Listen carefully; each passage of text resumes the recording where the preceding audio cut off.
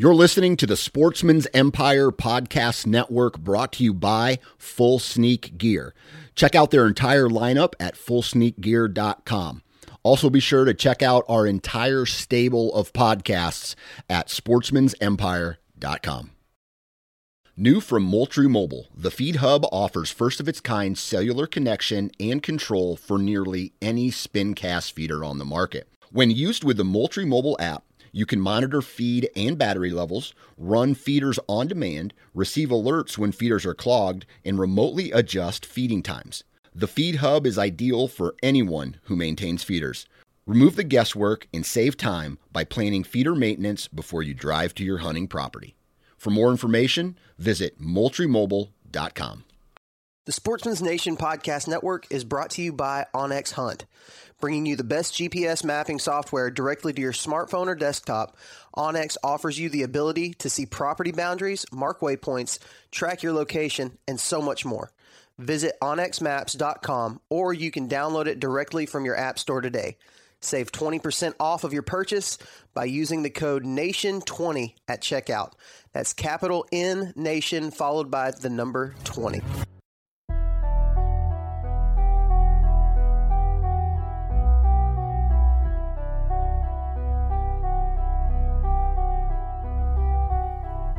Hey everybody, welcome back to the Nine Finger Chronicles podcast. Hopefully everybody's having a good week. I know shit is absolutely crazy out there.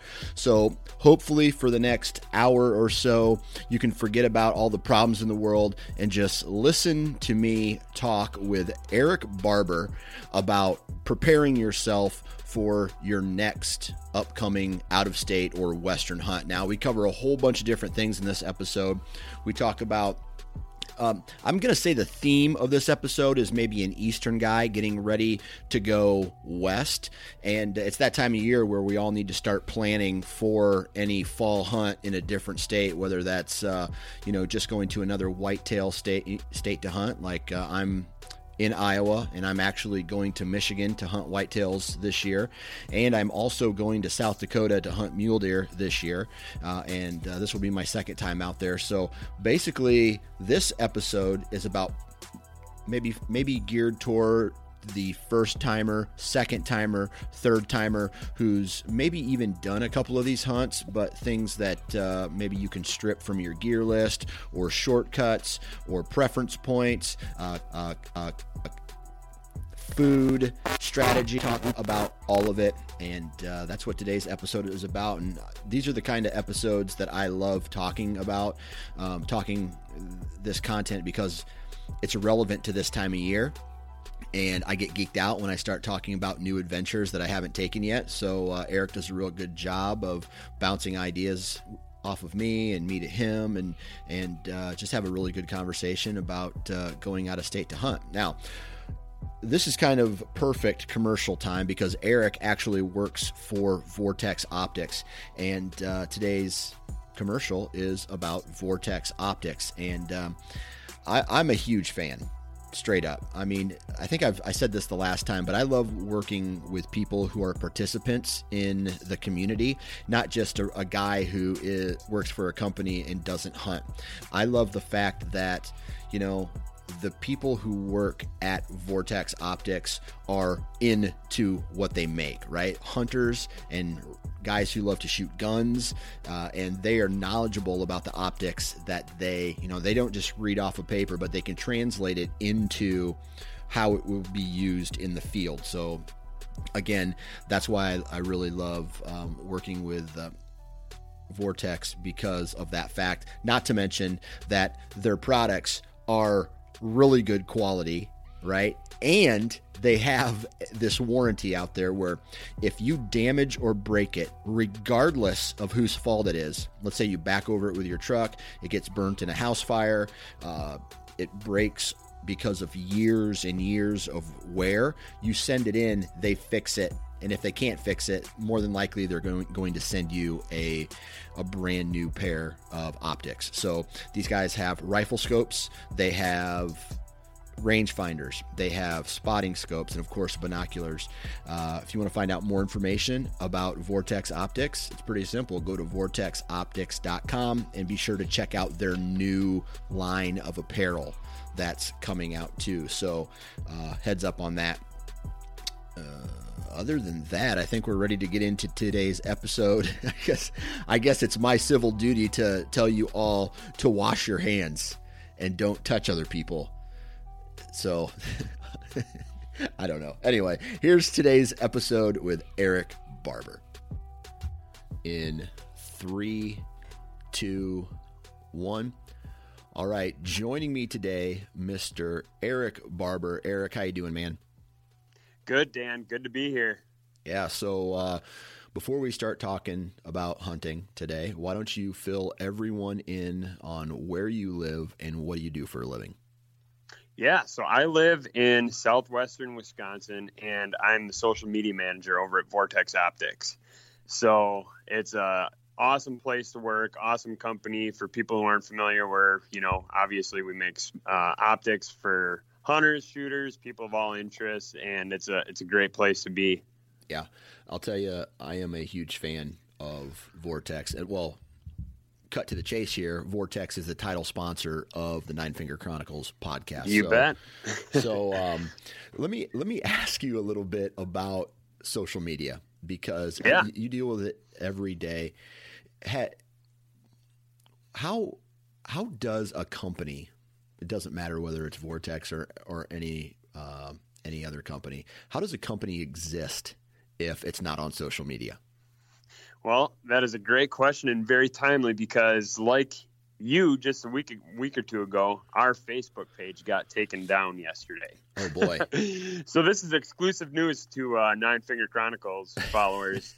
But, man, I don't know how a company exists in today's day and age without social media. I mean, it is the best digital way to connect with your customers, whether you're answering questions, or just making small talk. I mean, it's unbelievable how many people reach out to Vortex and just want to, figure out what scope works best on their rifle, or just get general tips about stuff. I mean, we've had people reach out like, hey, can you help me with my math homework? And, that is the cool thing about Vortex is we're always there. We're always listening. And, we're always happy to have that conversation with people, whether it's math homework or rifle scopes, man. You came to the right place. Math homework. Man, I wish I would have known about Vortex's math hotline when I was in high school. Yeah. Well, you got to consider the source. If it's me on the other end of the communication channels, you probably don't want that source. You're not guaranteeing that it's the right answer to the question, right? Yep, that's a big disclaimer. Well, cool, man. So, social media is a crazy thing, right? I mean, it can be used in such a positive way. It can be used in such a negative way. Just other than customers reaching out to you through Vortex and whatnot, what are some of the other ways that you have seen social media be positive or connect people? Yeah. I mean, man, that is the great thing. Like, so many people that you communicate with on a daily basis. I mean, our conversation right here, right now, I've followed Nine Finger Chronicles for forever, even long since before working at Vortex. So it's cool to connect with people that you feel like you kind of know already. Right. And then, you're able to connect up. There's a gentleman that I work with here at Vortex who has a hunting buddy who he's been on several out-of-state trips on, and they met online. Whether that was a forum or social media, I don't know exactly which one. But it's just a perfect example of kind of the relationships that people can cultivate.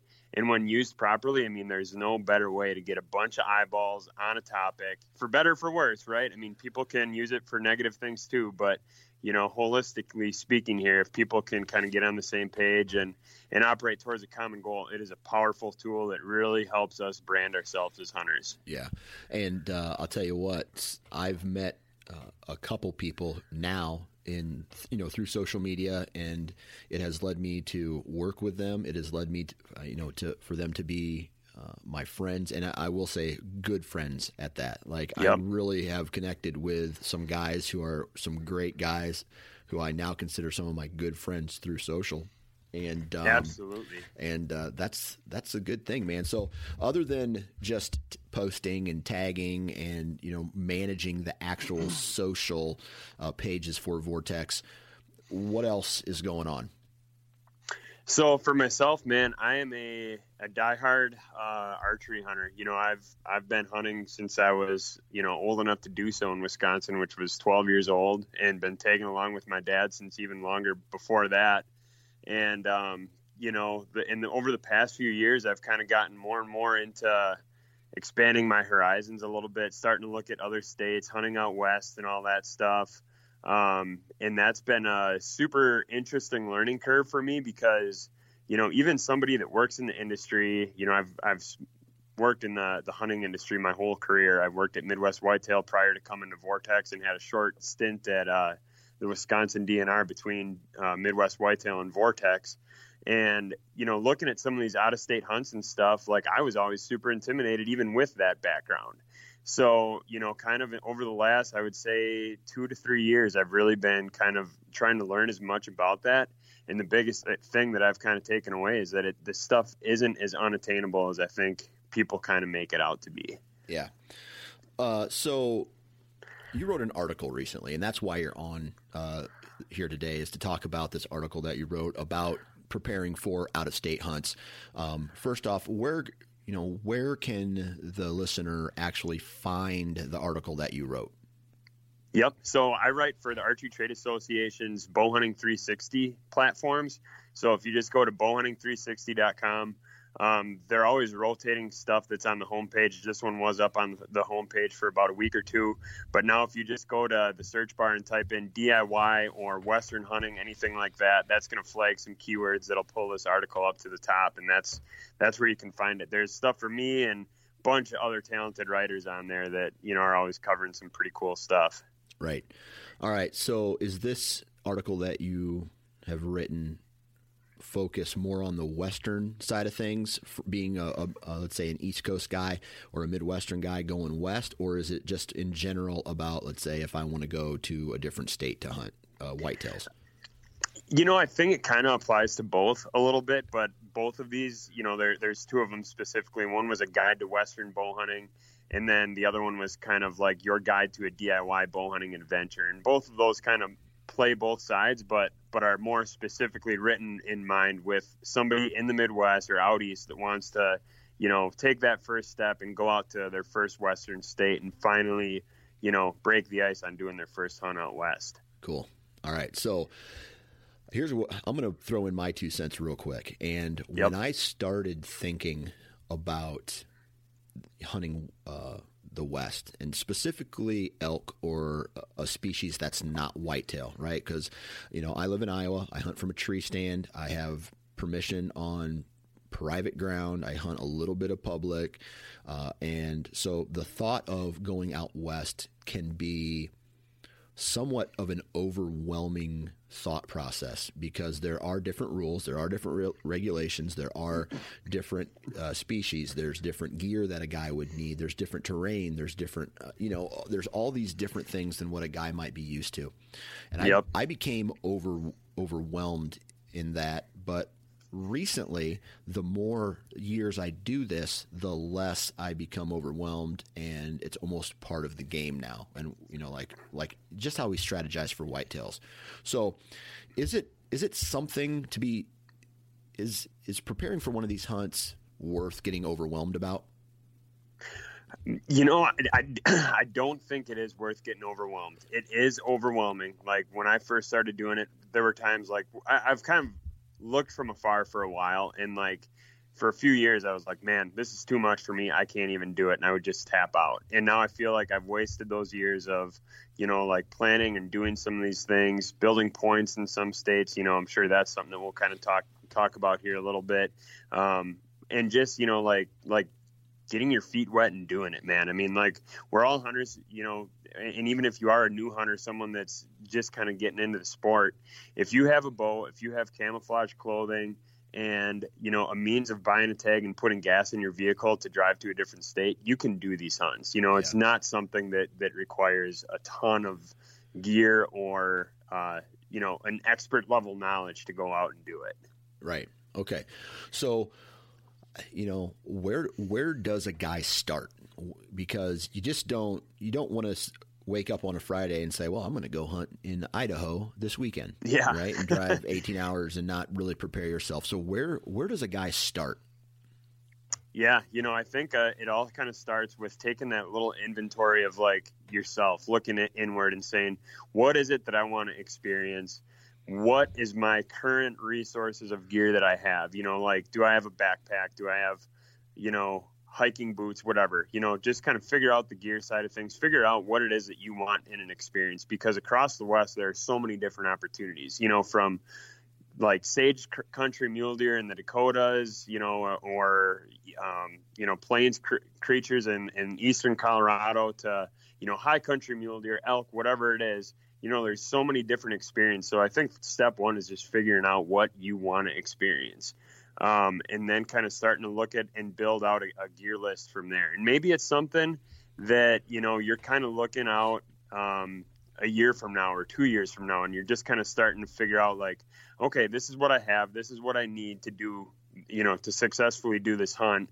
I'm going to put together a quick list of gear, wish list items, whatever, and then start piecing that together. And then, once you have that out of the way, once you have like, your kit built of a tent, of, all the stuff that you need to live out of state and hunt away from home, then it's just plug and chug, man. It's like, figure out the places that you can obtain a license, figure out what it is that you want, and go to those places. Because once you have the gear, you can just go, and if you have the license, you're set. Yeah. That's one thing that I guess most overwhelming for me was when I decided, hey, I'm going to go on an elk hunt. I need to make sure. I mean, I'm not just walking from my truck to my tree stand anymore. I'm putting miles on a day in some rough terrain.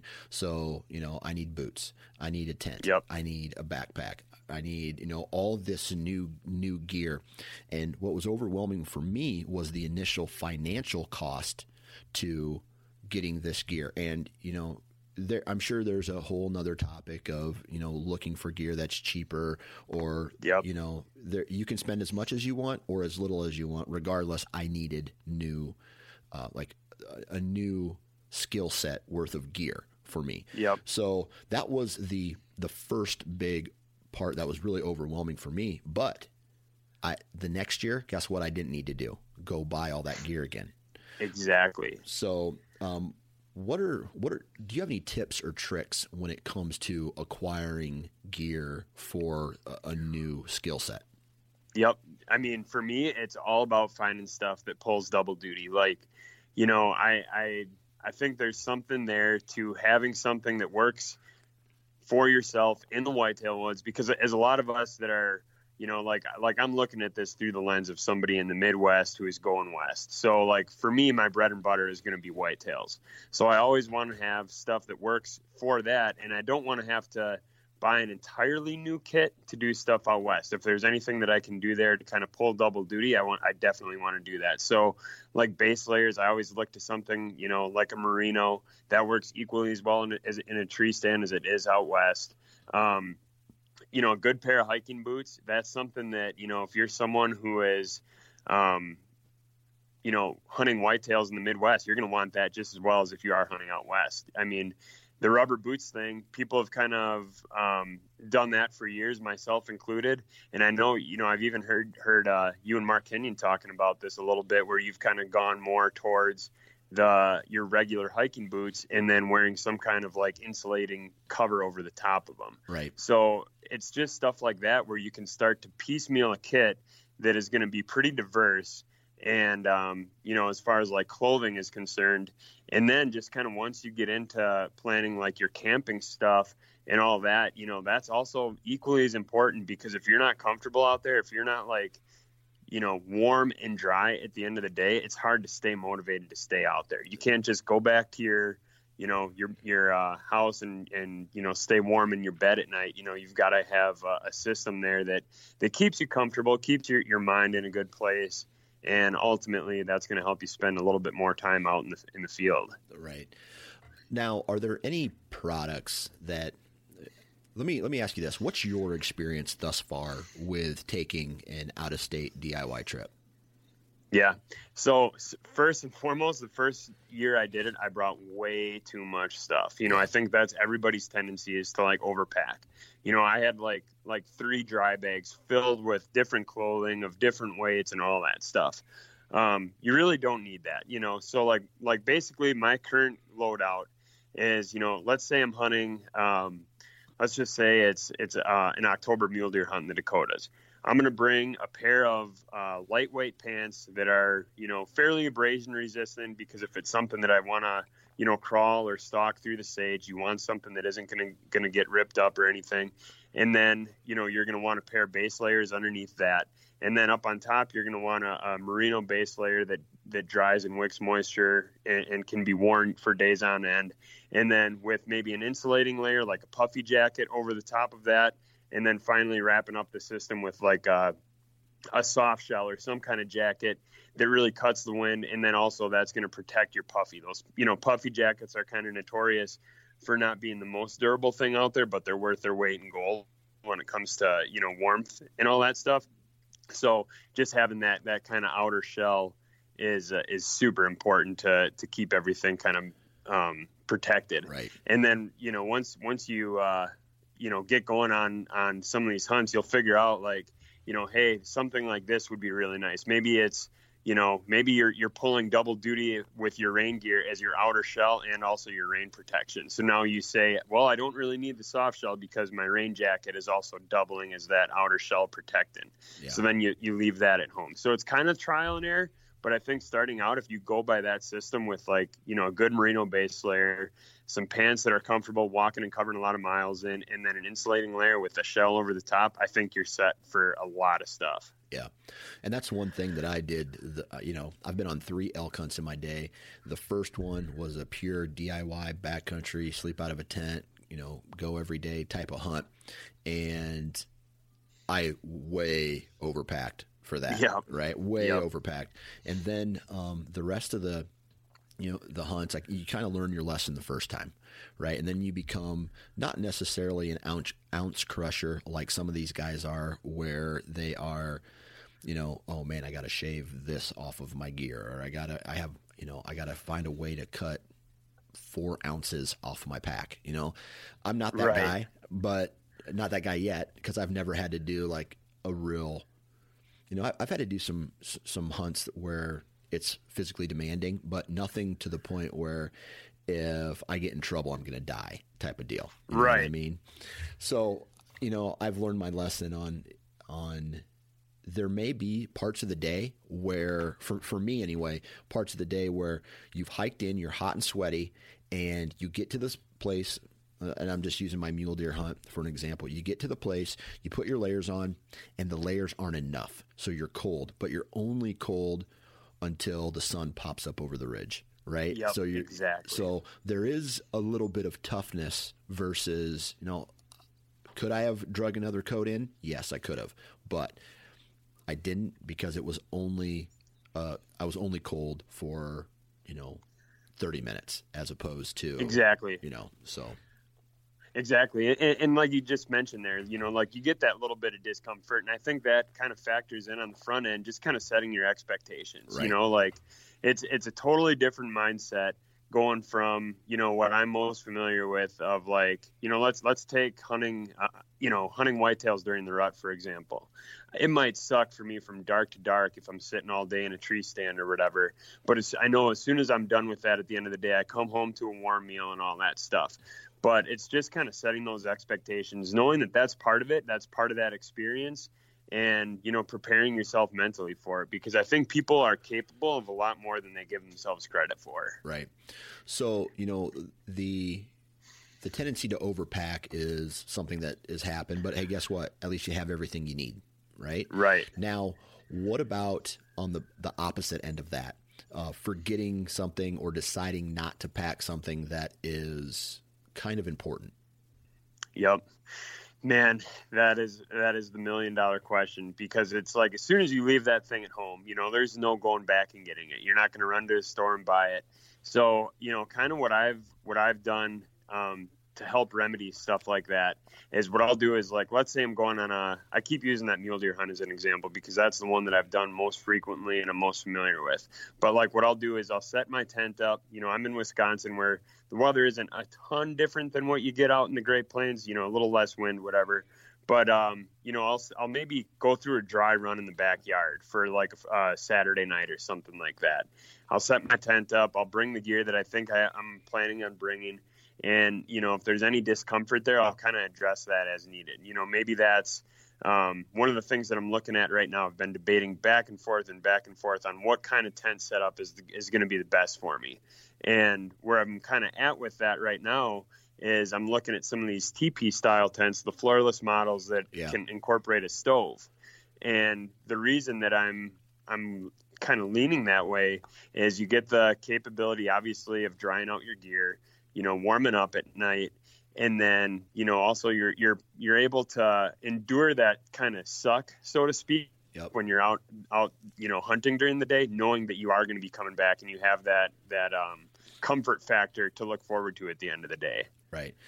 Out of curiosity, are you like for me, when I this past year when I went on my mule deer hunt, it was a pad, a sleeping bag, and then my own body warmth is basically what kept me warm. There was a couple nights there where it got down pretty cold, so I had to put my base layers and kept my base layers and my socks on.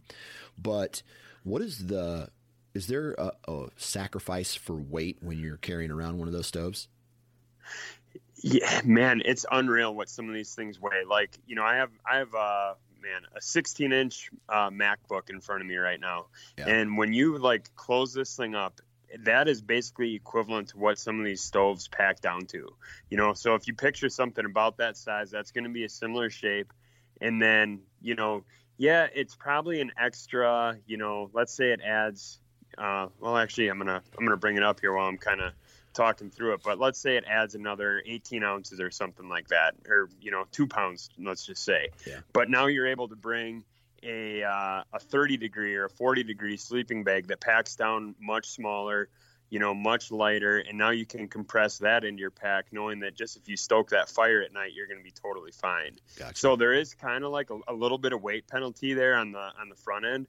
But for me, and I think, this is kind of what you even were just getting at there too, when you were saying that you're not, an ounce counter, like I'm not either. So I would rather have something like that if it means adding an extra 2 pounds and a little bit of extra space into my backpack, and accepting that weight penalty, knowing that, I'm going to be more comfortable at the end of the day.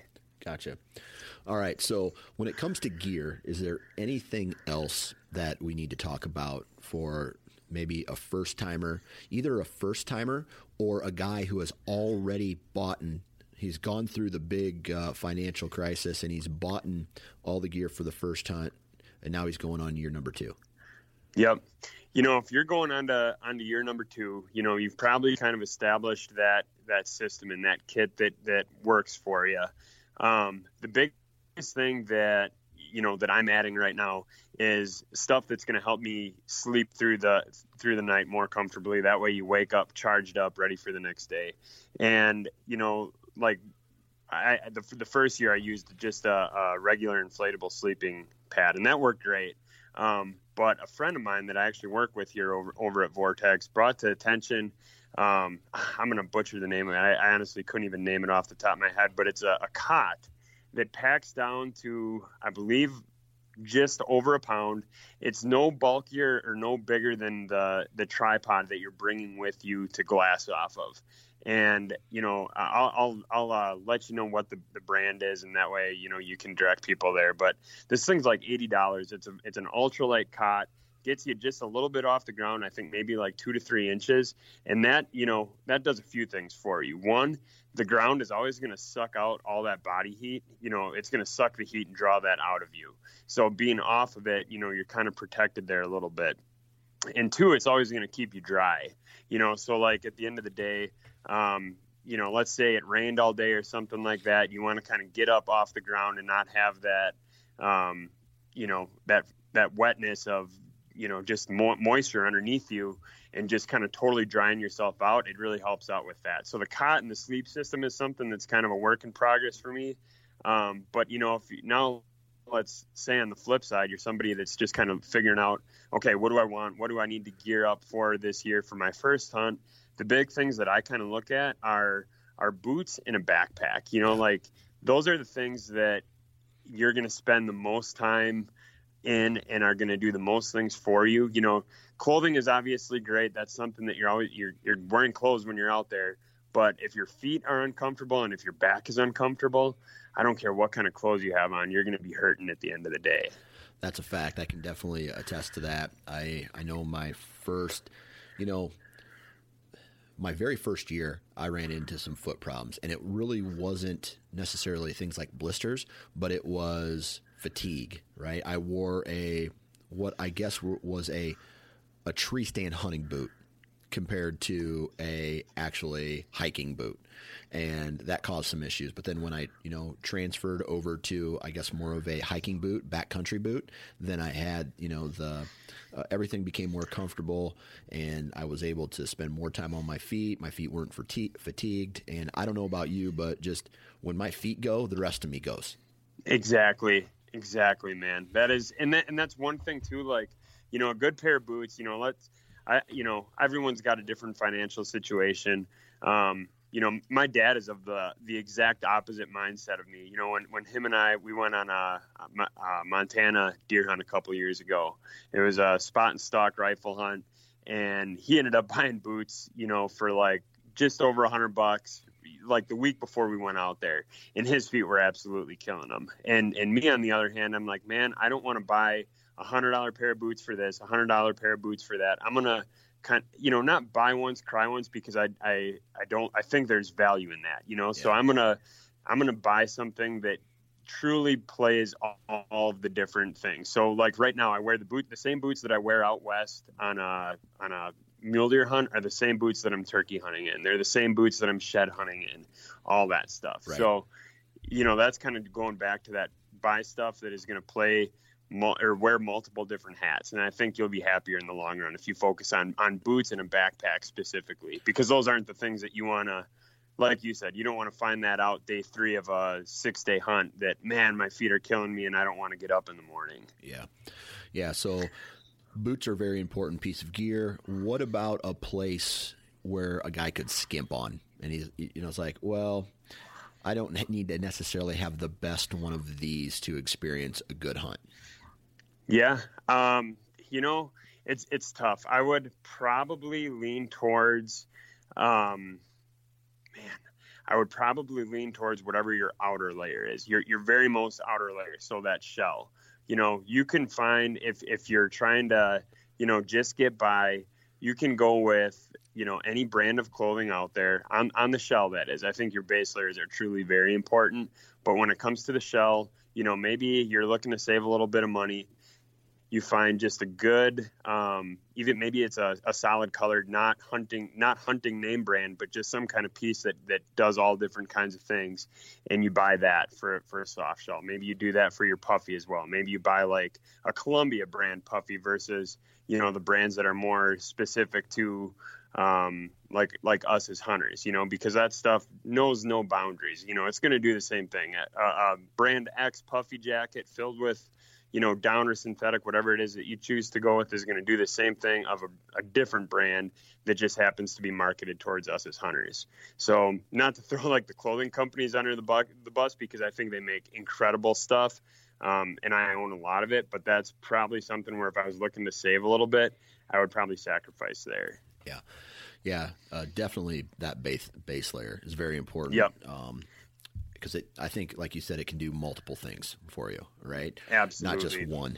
So, we've talked about gear, and it's almost like we could sit here for hours and talk about experiences with gear and different things that we like.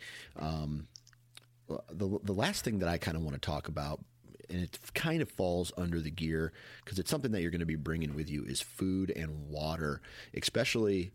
Obviously, if you're hunting out of a truck or a lodge, you have all that stuff back at the truck at the end of the day or at the beginning of the day. You can wake up, eat breakfast, pack your snacks with you. But when you're hunting out of a tent, it's a little bit different. What is your food routine? So what I've done for food is I've just kind of gone the freeze-dried route. And, that's something that is still also a work in progress with me. I've done the Mountain House. I've done the Heather's Choice, and they're all great things.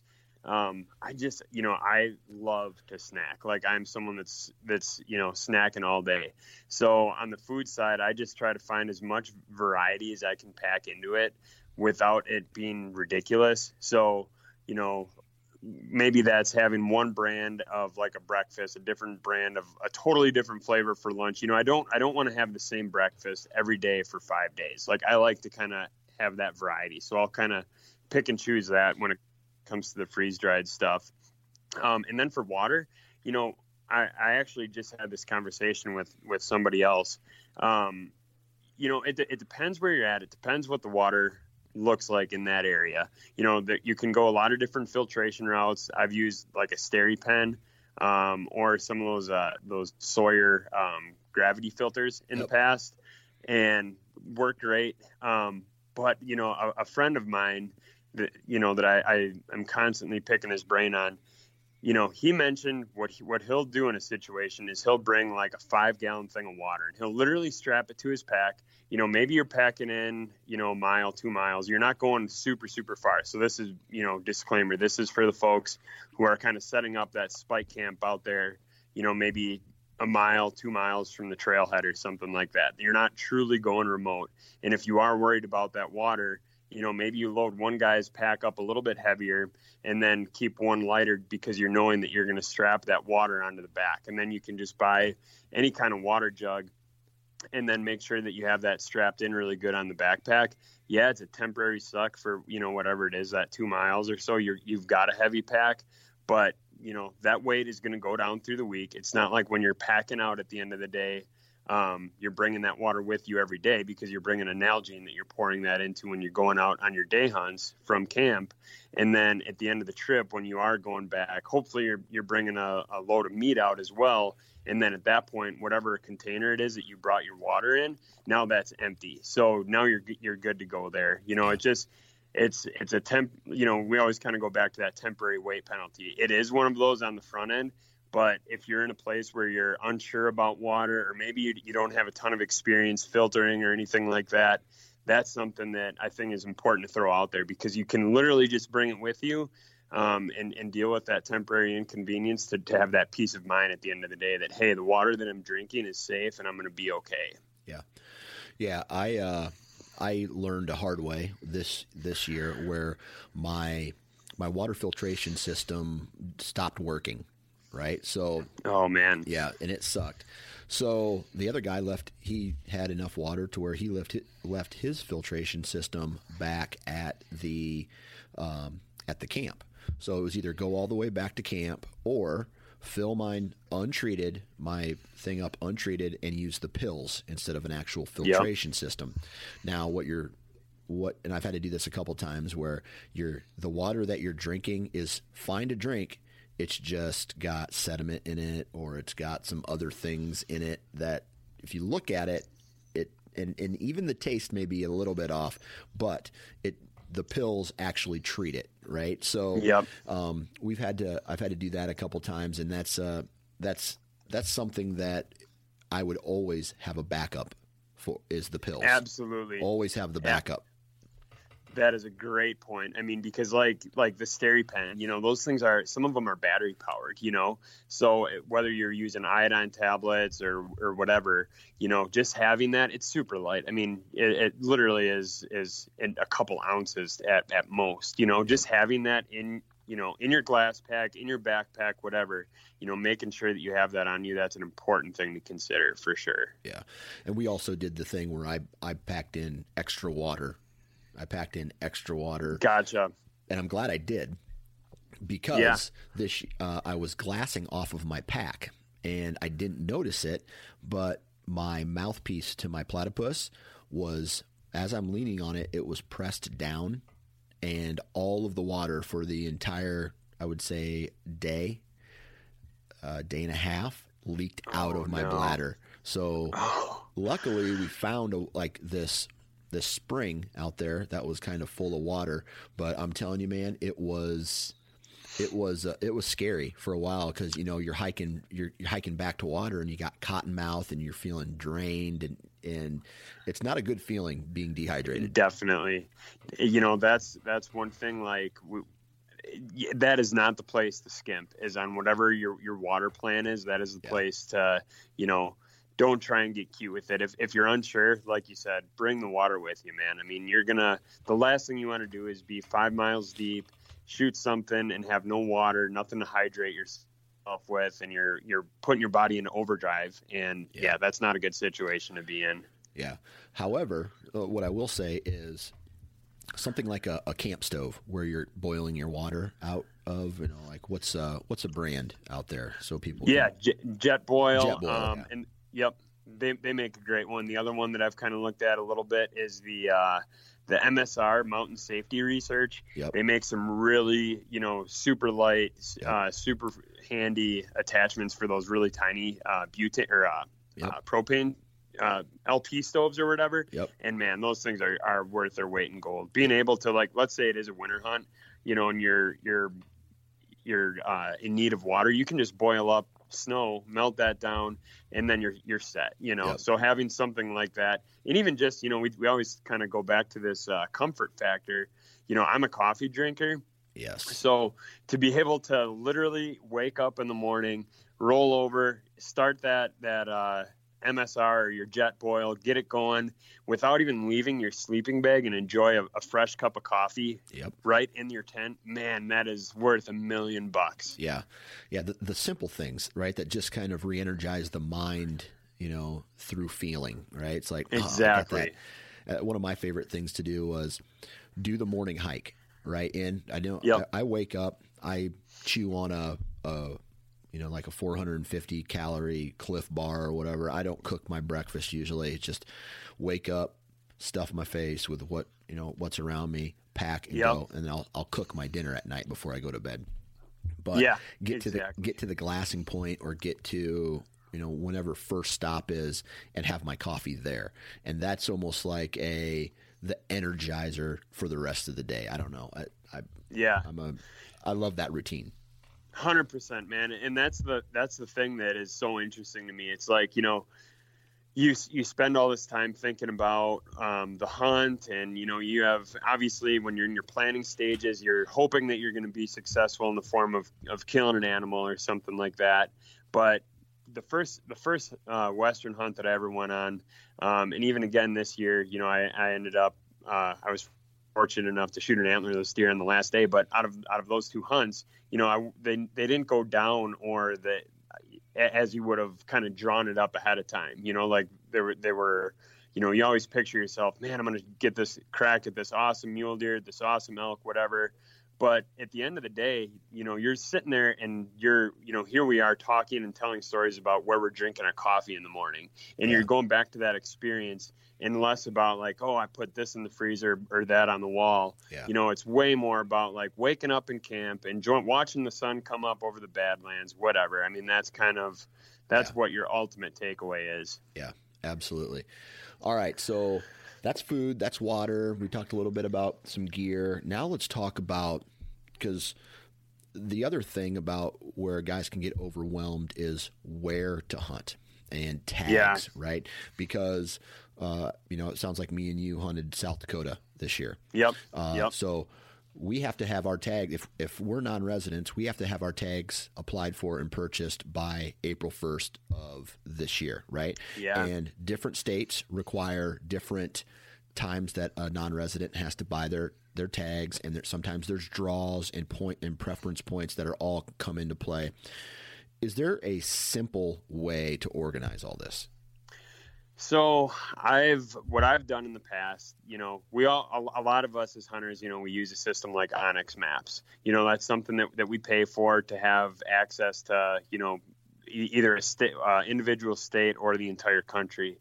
Another thing that I have found to be extremely worthwhile, it's worth the price of admission, is Go Hunt. Because that'll help you figure out whether or not a state is attainable or not.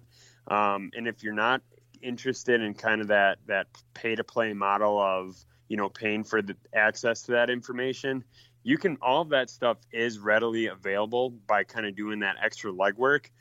So, let's say a state like South Dakota, for example, if you're not in the know of that April 1st deadline, you would have had to call or somehow find out about that. So reaching out to these states, identify the states that you want to hunt, identify that terrain and all that stuff that you want out of your experience, crosswalk that with the states that offer that kind of country, and then reach out to their, fish and game agencies, and you're going to be able to figure out, like, okay, this state is something that I'm going to be able to draw this year, whereas this one I might have to plan 3 to 5 years out.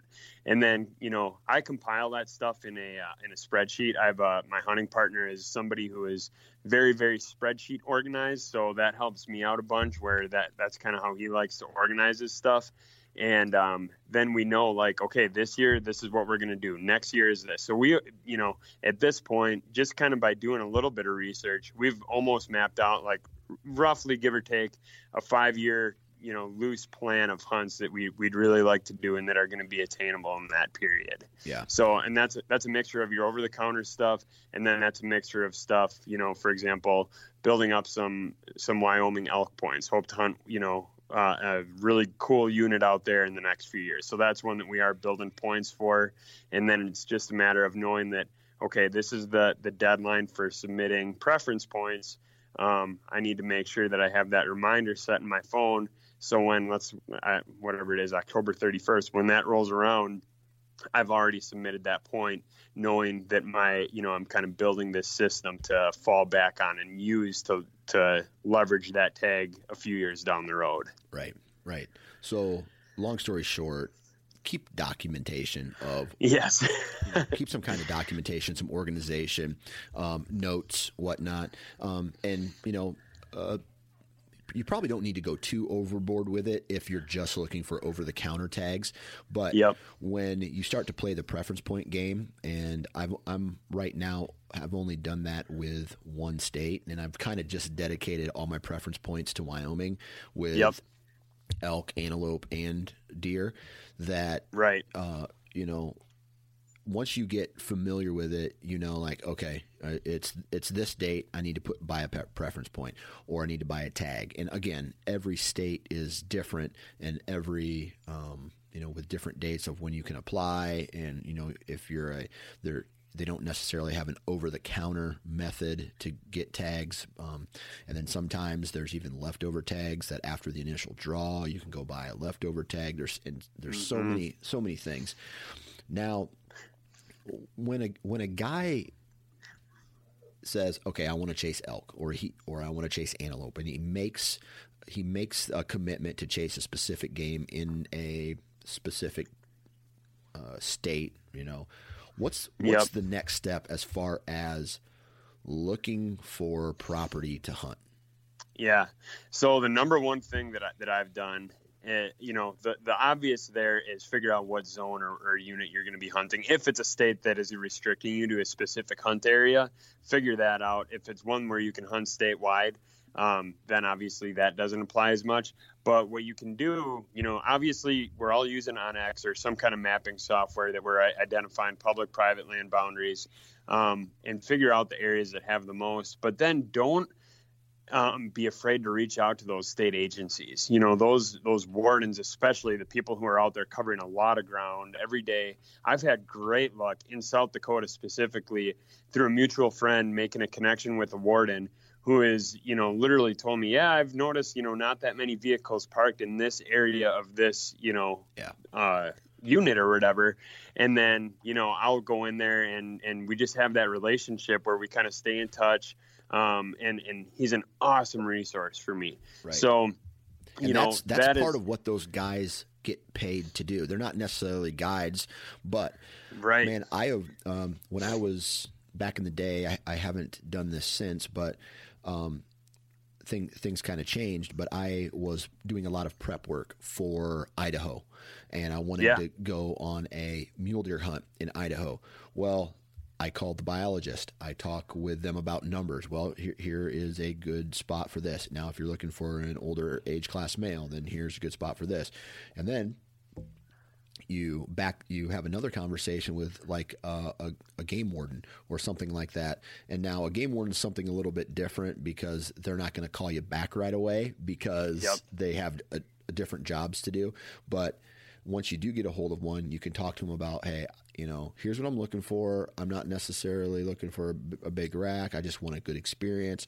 And these guys will point you in, they're not going to put you on the biggest buck or the biggest elk on the mountain. But what they will do is give you enough information for you to start, narrowing down locations or having more.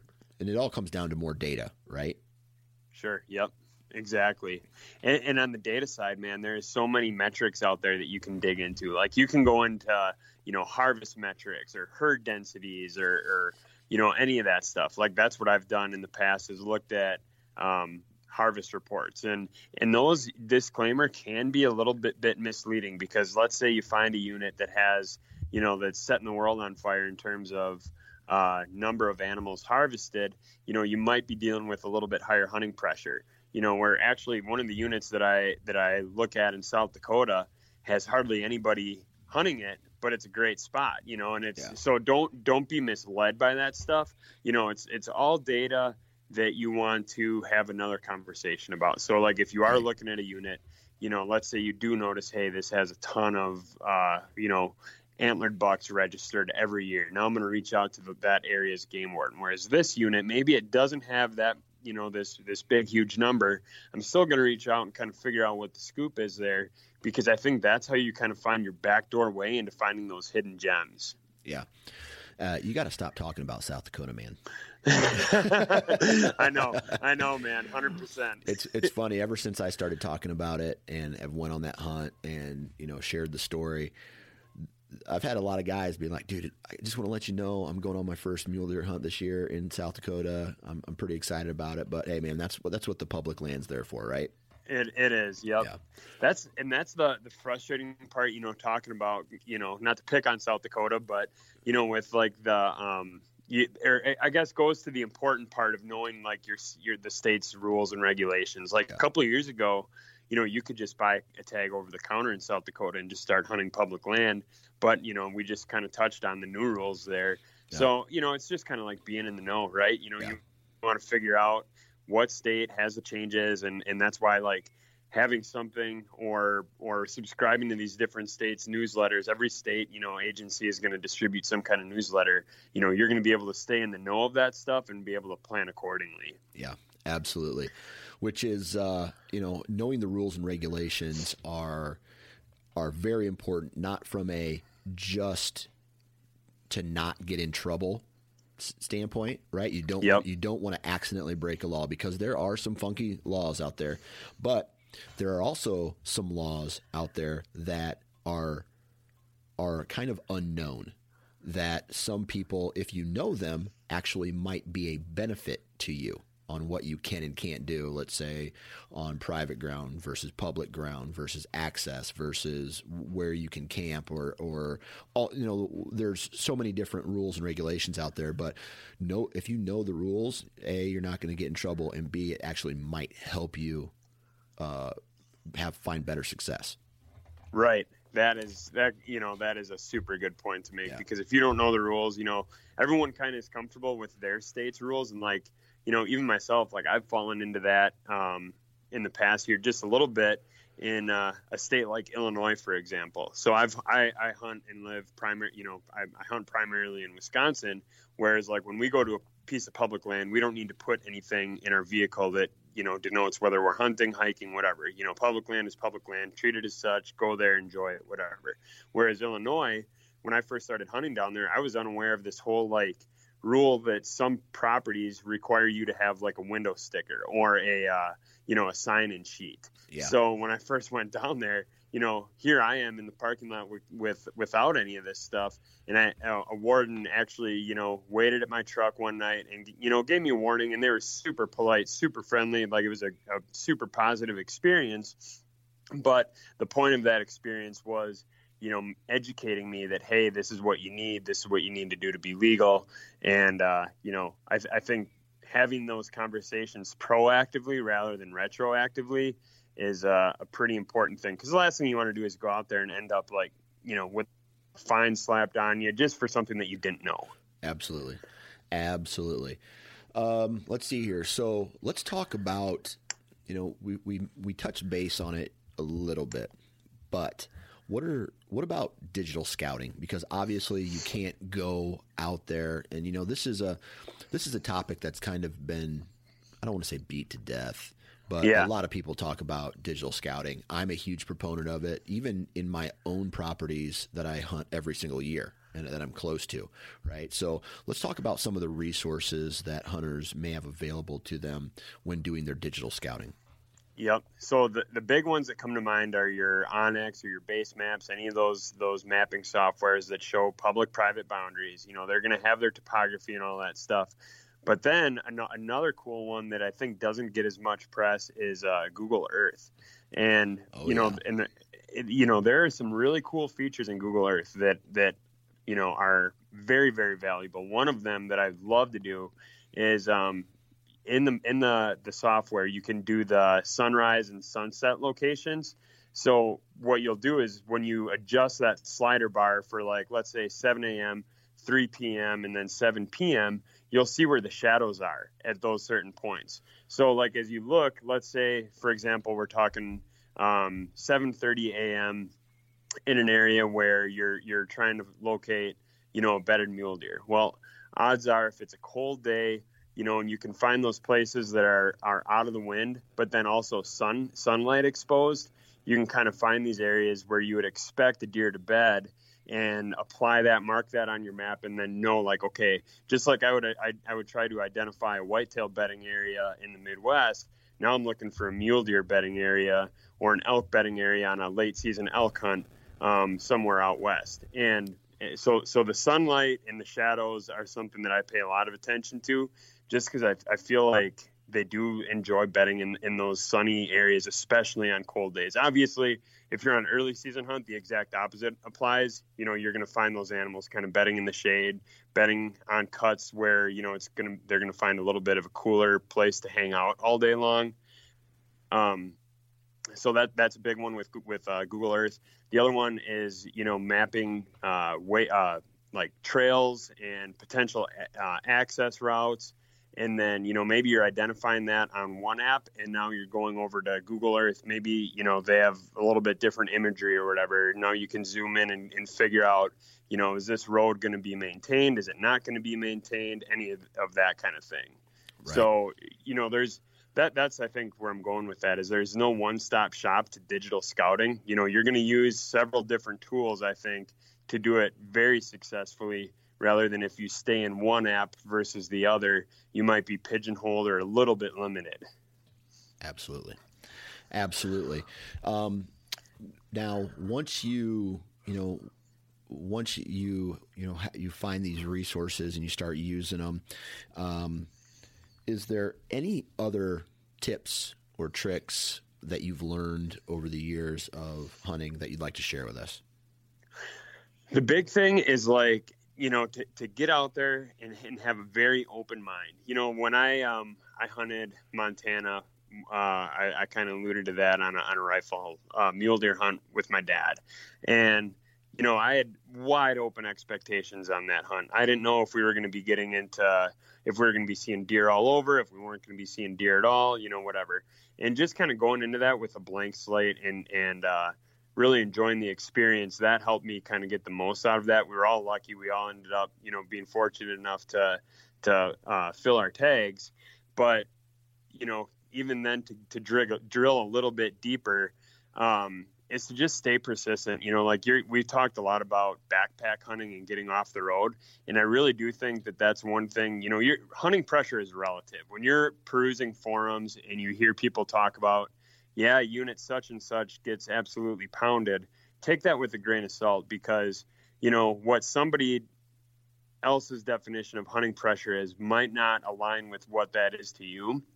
So go out there and, keep that in mind. And then when you are, putting yourself out there to hunt, apply the stuff that you've probably already done, like get away from the trailheads, all that stuff.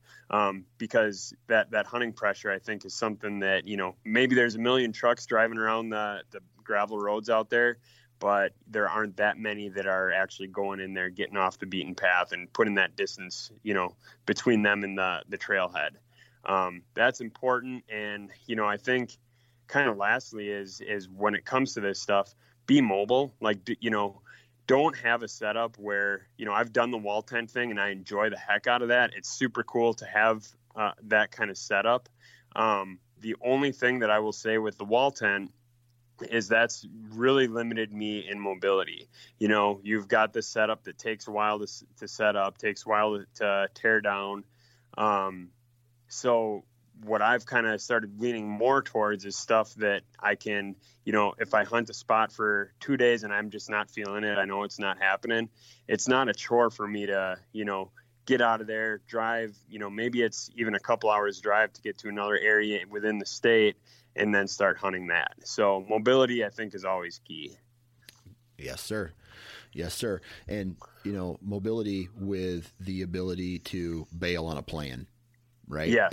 And just like you said, man, have a backup plan, because once you're out there, if you go all in on plan A and I don't know, there's cattle out there and there's no deer, or, there's 10 other guys, you got to have a plan B. So just in case plan A doesn't work, what's your other option? Driving all the way home?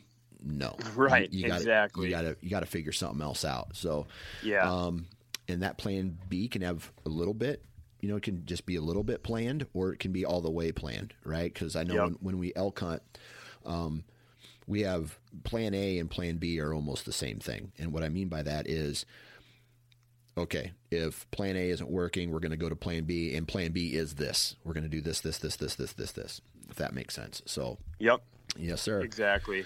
All right, man. Well, let's see. Where are you going this year? Are you're heading back to South Dakota? So I think I'm actually going to do North Dakota this year. Okay. I've kind of looked, at that state from afar for that any deer tag. Yeah. It's neat because it's kind of a random draw. Like, there's really no point building that goes into it. It's just like, you apply for it and either you get it or you don't. And then you have the over-the-counter whitetail tag available if you don't get the any deer. And then the other state that is kind of always on my short list is Montana. It's a little bit pricier of a tag, but that's just a super fun, Montana is a huge state. You've got everything from, break country to hunting high country mule deer and all that stuff. So that's one that is also there. And we've also kind of got some spring bear plans on the docket. So for the more immediate future, that's one that is going to be coming up here really soon. And spring bear is one too that, like, you buy those tags over the counter. Montana, Idaho, those are both great states, and we're kind of looking at those. Awesome, man. Well, it sounds like you got a good year planned. Thanks for taking time out of your day to hop on and chit chat with us. I know this is a topic that a lot of, everybody is always interested in planning for they want to know how to do different types of hunts, because, exactly. A hunter is a hunter. So this is good information to get out. Now, let me ask you this. We're going to close here, but what's your bucket list? Oh, man.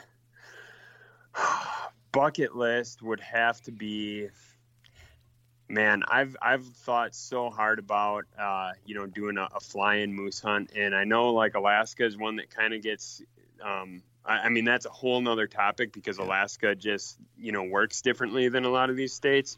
But, man, an Alaskan moose hunt is something that is always, I grew up watching, like, the Jim Shockey videos of him up there in the Yukon, and it's like, I can't get those images out of my head. So anytime, like, someone brings up a bucket list, I always default to that. Yeah. So just moose. Moose. And then, there are some really cool elk hunts. I've and this one actually is a little bit more attainable, but the Gila in Arizona. Yeah. That that's an area that, man, I'm not building points on that. So it's something that I really got to get on to doing if I'm going to make a dream, or something that actually happens. Yeah. But man, that is just some super cool country. Like Arizona is a place that is so unique to a lot of, the majority of the country. You look at elk country and you think like high country mountains, snow capped, whatever. And Arizona is just a totally different animal. And like the Gila, especially being so stinking huge, like that's some wild country with a lot of super cool animals and something that I'm very, very interested in. Cool.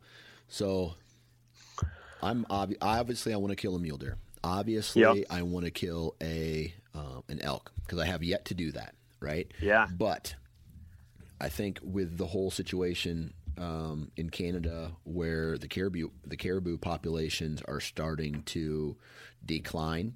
Yes. I don't know if caribou is going to be, if caribou is going to be one of those animals that is going to be able to be hunted for too much longer. So I might have to speed that one up a little bit to go hunt, try to go hunt a caribou. And of course, my dream hunt is a Yukon moose hunt where they fly you in to some kind of camp. You and another guy float down a river. You stop, you call, you set up camp on the river, and then you hunt moose, right? Throughout that entire float trip that takes like 5 days. And then if you kill a moose, you float all the way back down, out and try to get out of there. And that type of river hunt is definitely on my bucket list. So that is the dream. Yeah. And then out of curiosity, Africa, do you have any desire to hunt Africa? Man, I was just talking with a friend of mine that I work with about that yesterday. I don't, call me crazy. Yeah. I don't know what it is for me. Maybe it's, just a mental block for me, but I can't get super excited about doing it. Everybody that I've ever talked to that has done something in Africa has said that the cultural experience and, seeing these animals that we just flat out never are going to see in the United States, they've said it's been incredible, but for whatever reason, it's just something that, I don't really spend much time thinking about. Yeah.